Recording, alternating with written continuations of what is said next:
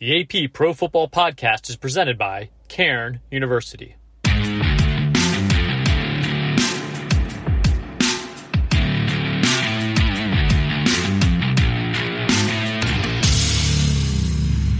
Hey, this is Russell Wilson. This is Joe Montana. This is Dak Prescott. Hey, this is Jason Kelce, and you're listening to Rob Maaddi. Rob Maaddi. Rob Maaddi. Rob Maaddi. I am Rob Maaddi, and welcome to the AP Pro Football Podcast. We've got some downtime coming up for NFL players.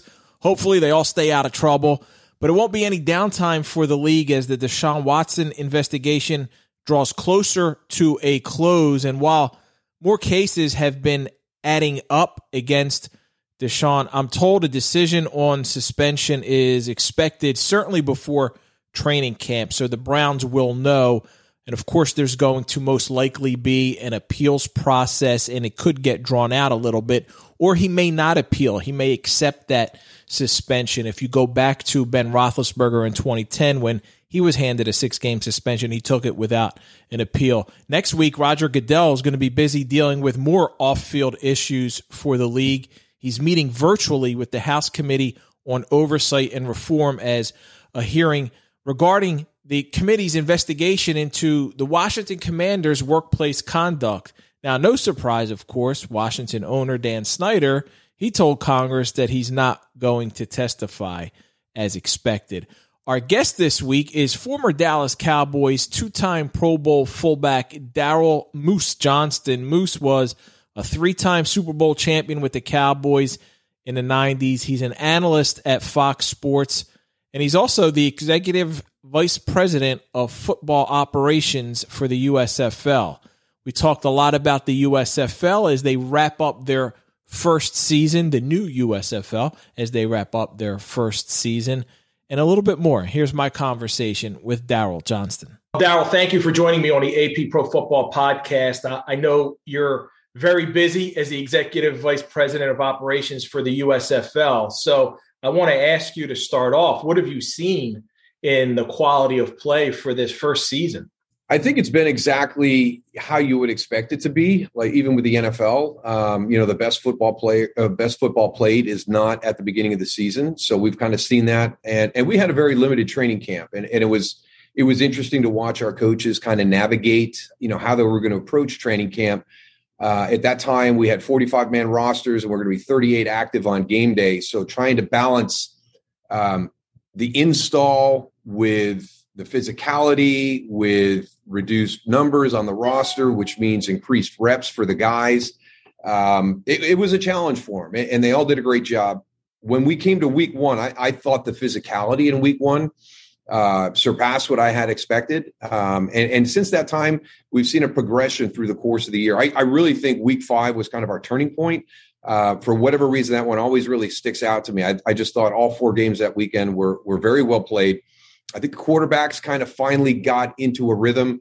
We'd been in our systems, whether it was offense or defense, and I think there was an understanding, by both sides of the football. So, from that point on, I've been very impressed. And all season long, whether it was early in the year or week 9 last week, as we're approaching the close of our season, I think the games have all been competitive. They've all been close. We've only had a few of them kind of get away from us. And a lot of that has to do with some of the rules that we've put in place to kind of keep teams in that, along with the parity that I think all 8 teams created during the course of our draft. As someone who's been in and around the NFL for so long and played at a high level, when you're seeing these guys on a daily basis and on the field week to week, how many do you think have that potential, have the ability to be playing in September, be playing in October in the NFL?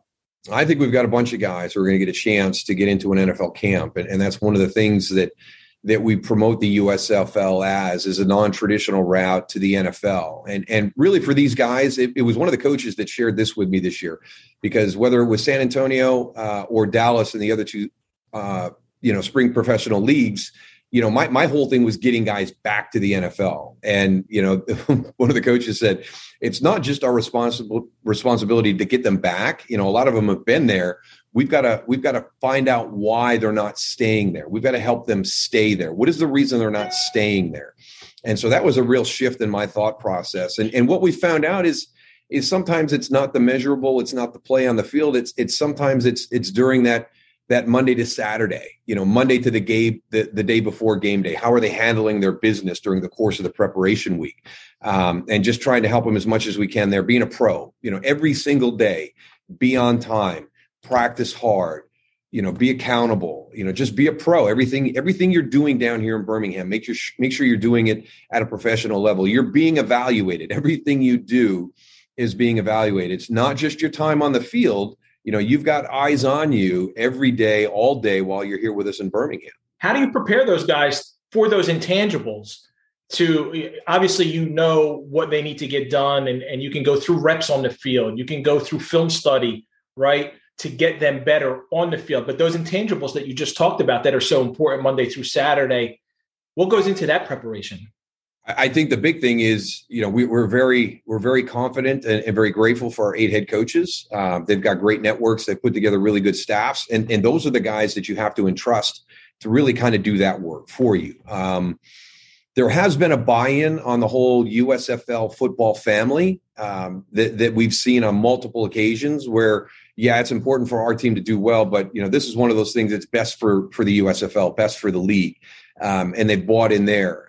It comes all the way back to Zach Woodfin, our director of player performance, who's navigating, 8 teams through the course of workouts during a game week with his assistant team. So, that's been a huge thing that some of these other leagues, really haven't had that opportunity to do.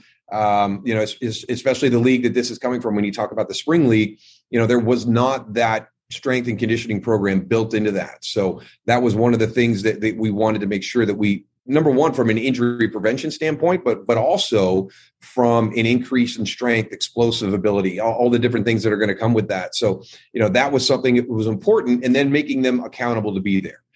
Hey, we've provided these assets for you. Now we're asking you to take advantage of them. Our training staff has been outstanding. Make sure you're getting your treatments. Make sure you're taking care of your body. We've kind of put a lot of things in place for them that can help them stay in the NFL the next opportunity they have. Now you've got to be a pro and you've got to take advantage of that. And our staffs have done a good job. We've had a lot of roster change.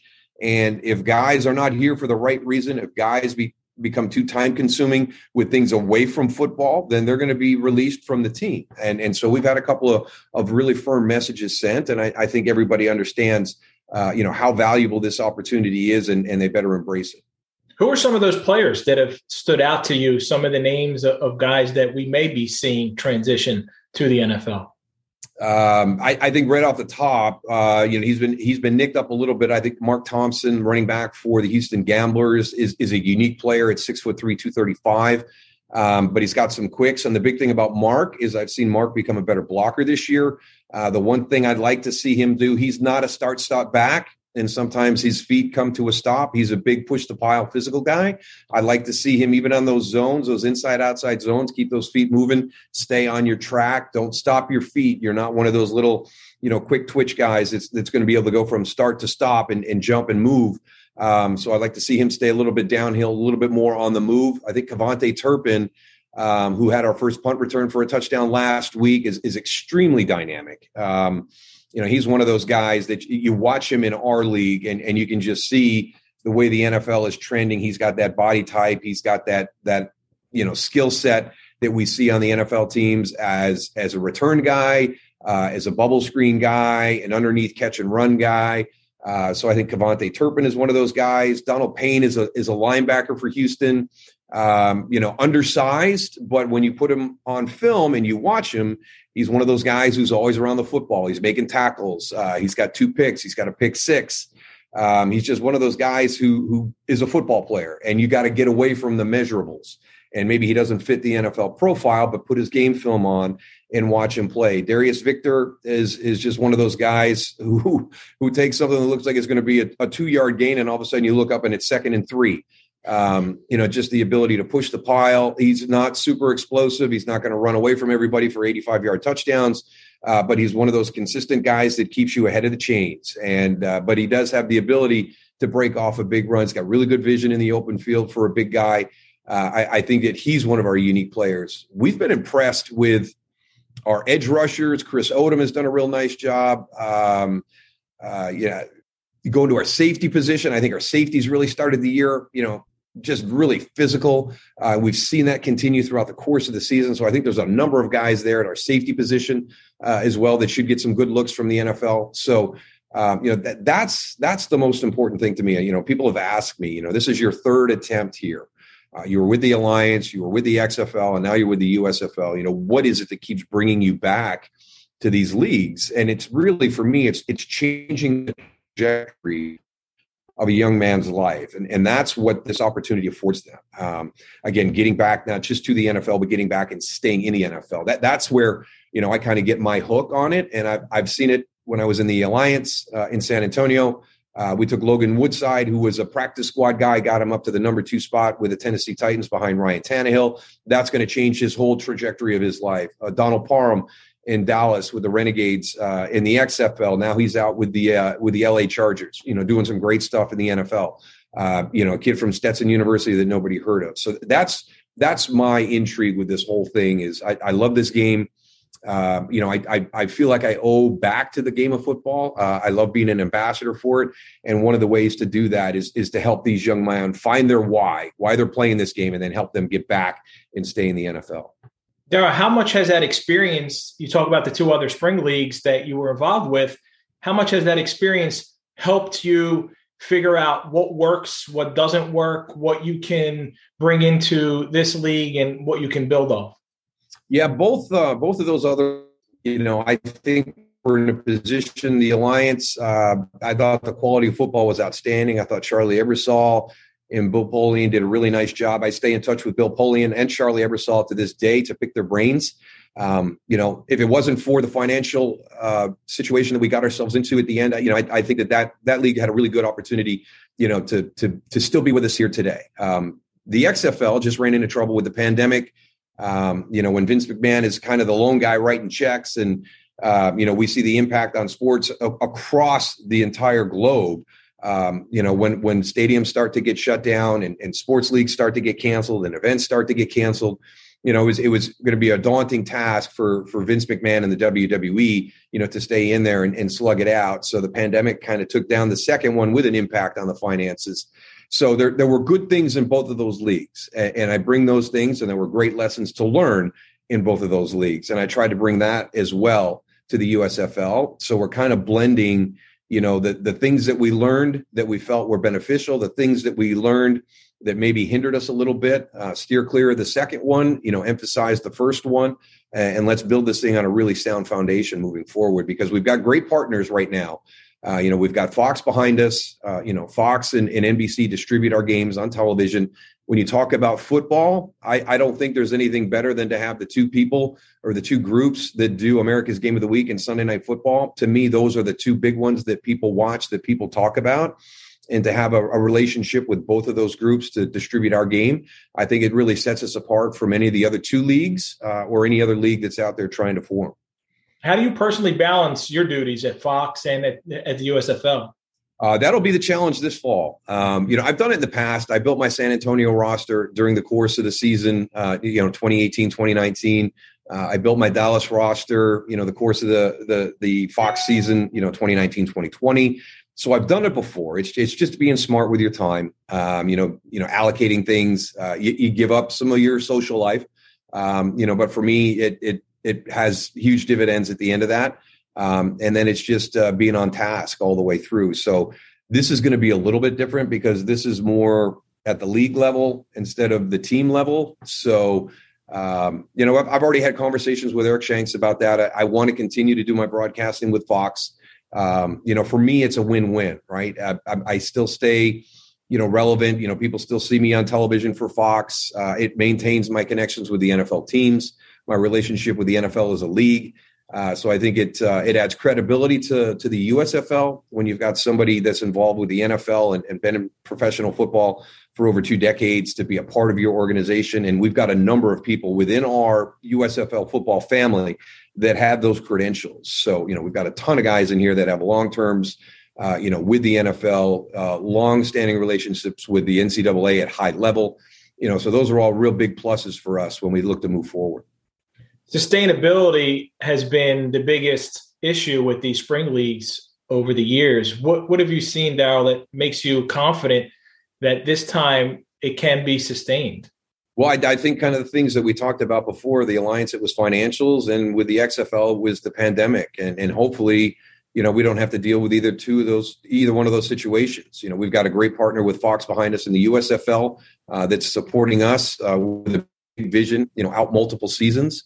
We don't have anything on the horizon from a health standpoint that looks to be a threat, that would shutter this one down.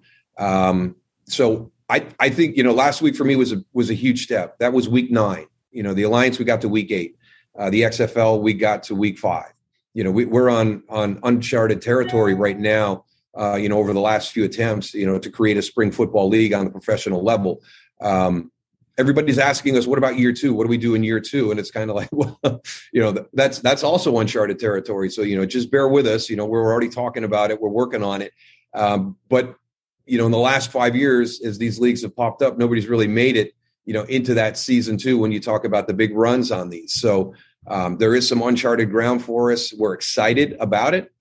We know we're going to be better. And that's been, one of the things that I've talked about to everybody. We mentioned, from a football perspective in the USFL, we were not going to play our best football week 1. We want to play our best football week 10 this weekend as we go into our playoffs up in Canton. The same thing was for us in the front office. We knew we were going to have our best performance week 1, but grow and learn and be better every single day, every single week, celebrate your small victories. And we got a lot of people here working long, working hard. That's been one of the really fun things is we've got a really good core group of people that want to see this be successful. So we're working hard. We're doing everything we possibly can. And I think everybody's really, really excited where we are in year 2, because we're going to be able to take all those things that we learned here in year 1 and apply them moving forward. And there were lots of opportunities. We talked about it in the Alliance. There was a really big meeting after week 8, right before we closed up shop, and we were on to year 2, and there were some great things discussed there. And I've always remembered that. So, we're carrying on some of those things here for hopefully year 2 with the USFL.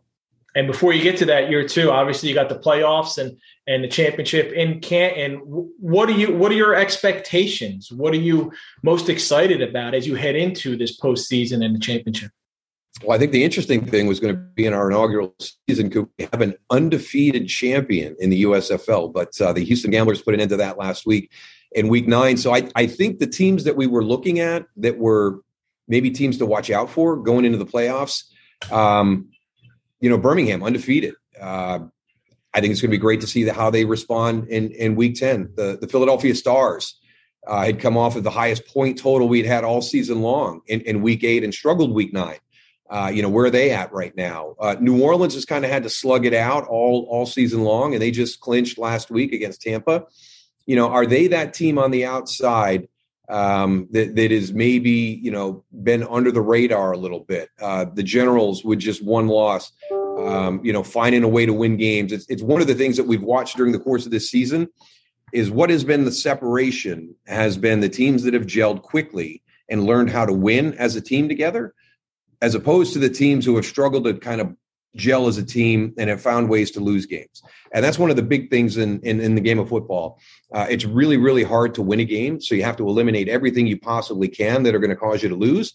And as we watch those teams separate that became our playoff teams, they seem to figure that out a little bit sooner than the other ones. Because when you look at the Houston Gamblers and the Tampa Bay Bandits, I mean, those are some of the more talented teams from an individual standpoint in our league. But for some reason, it wasn't able to come together as a team and find ways to win games. Houston, I think they lost 3 or 4 consecutive games on the very last play of the game. And the thing that means a lot to me is to watch them come into work every Monday with a positive attitude, trying to get a victory that week. And they end up being the team that knocks off Birmingham from the undefeated season. So, we're learning a lot about our guys. We're learning a lot about our teams. And so I'm really excited to take our group up to Canton. And I think we've got the 4 teams that have separated themselves from everybody else. I think they've all got questions going into week 10 and how they're going to respond as we get to Canton. So I think that this is going to be a big week for those 4 teams. They've clinched, everything's there. Now let's look back at week 9, because we did not play the type of football we've been playing for the last few weeks leading into that. How do we get that corrected before we go up to Canton? Lastly, Moose, I want to ask you about the NFL because a lot's transpired in the offseason. It's been pretty chaotic. It's been pretty wild. What got your attention the most? And I know you've been obviously very busy, but I'm sure you're keeping tabs. Probably not as much as I should. Off the top of my head, the one thing that I did not like the overtime rule change with the Buffalo Kansas City game from last year. I like our overtime rule better. We just keep making concessions, and that's something that I struggle with a little bit. Okay, each team has to possess the ball if the other team kicks a field goal. I was able to come to terms with that one. Now, if the team goes down and scores a touchdown, that's it. Play better defense.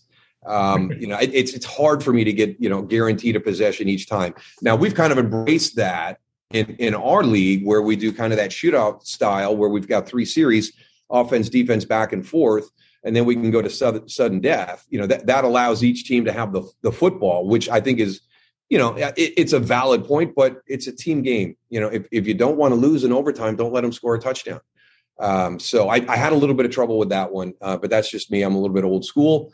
So when you look at the landscape that's going on, I think the A.J. Brown trade into Philadelphia was a big thing, being a Dallas Cowboy fan. For me, I think, Philadelphia got a lot better in the offseason. I think the Giants are going to be interesting to see. I think Washington's going to be interesting to see.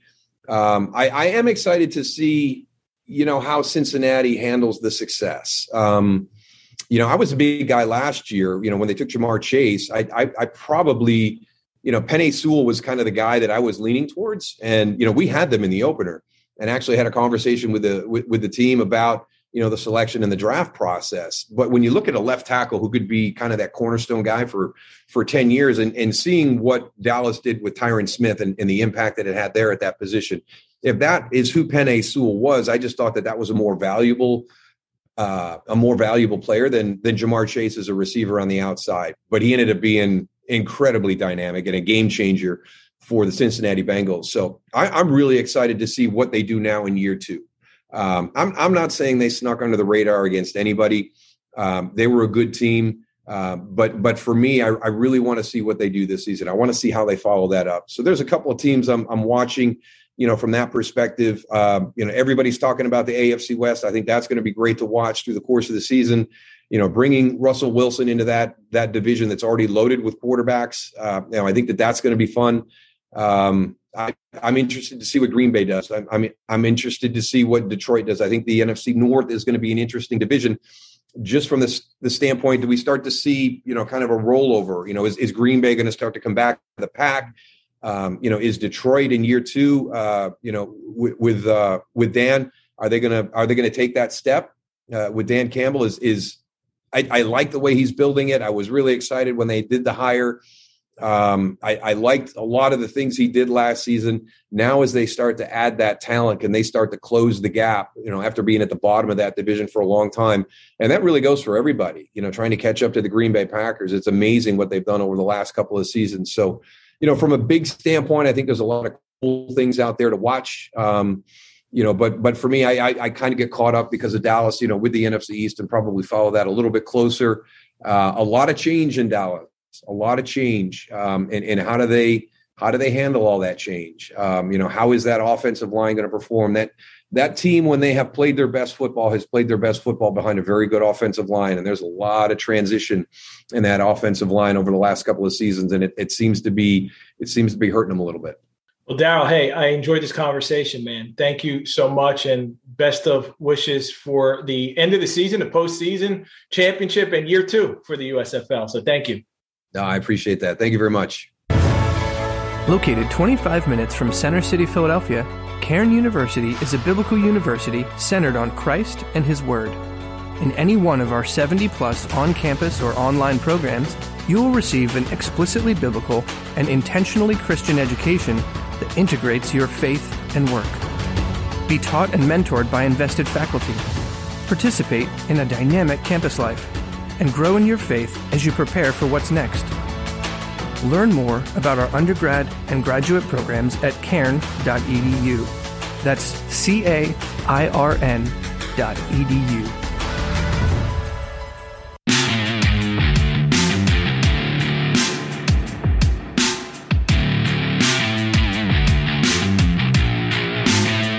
Time for some final thoughts. It's another week, and there's more Deshaun Watson news. He spoke to reporters this week for the first time since the Browns introduced him on March 25th following the trade. He maintained his innocence, and he vowed to clear his name. Now, 24 women have filed civil lawsuits accusing him of sexual misconduct. More lawsuits could be coming, as attorney Tony Busby indicated. I know the league takes these allegations very seriously, and they are certainly aware of public opinion. Now, there's a process for discipline in place, but I would expect a severe penalty. That's it for this week. Thank you to Daryl Moose Johnston, and thank you for listening. Please be sure to download and subscribe to the podcast on iTunes or wherever you listen to your pods. Also, check out my colleague, Ralph Russo, and his AP Top 25 College Football Podcast. Until next week, I'm Rob Motti, reminding you, make a difference. Be a blessing. Located 25 minutes from Center City, Philadelphia, Cairn University is a biblical university centered on Christ and His Word. In any one of our 70-plus on-campus or online programs, you will receive an explicitly biblical and intentionally Christian education that integrates your faith and work. Be taught and mentored by invested faculty. Participate in a dynamic campus life and grow in your faith as you prepare for what's next. Learn more about our undergrad and graduate programs at cairn.edu. That's CAIRN.edu.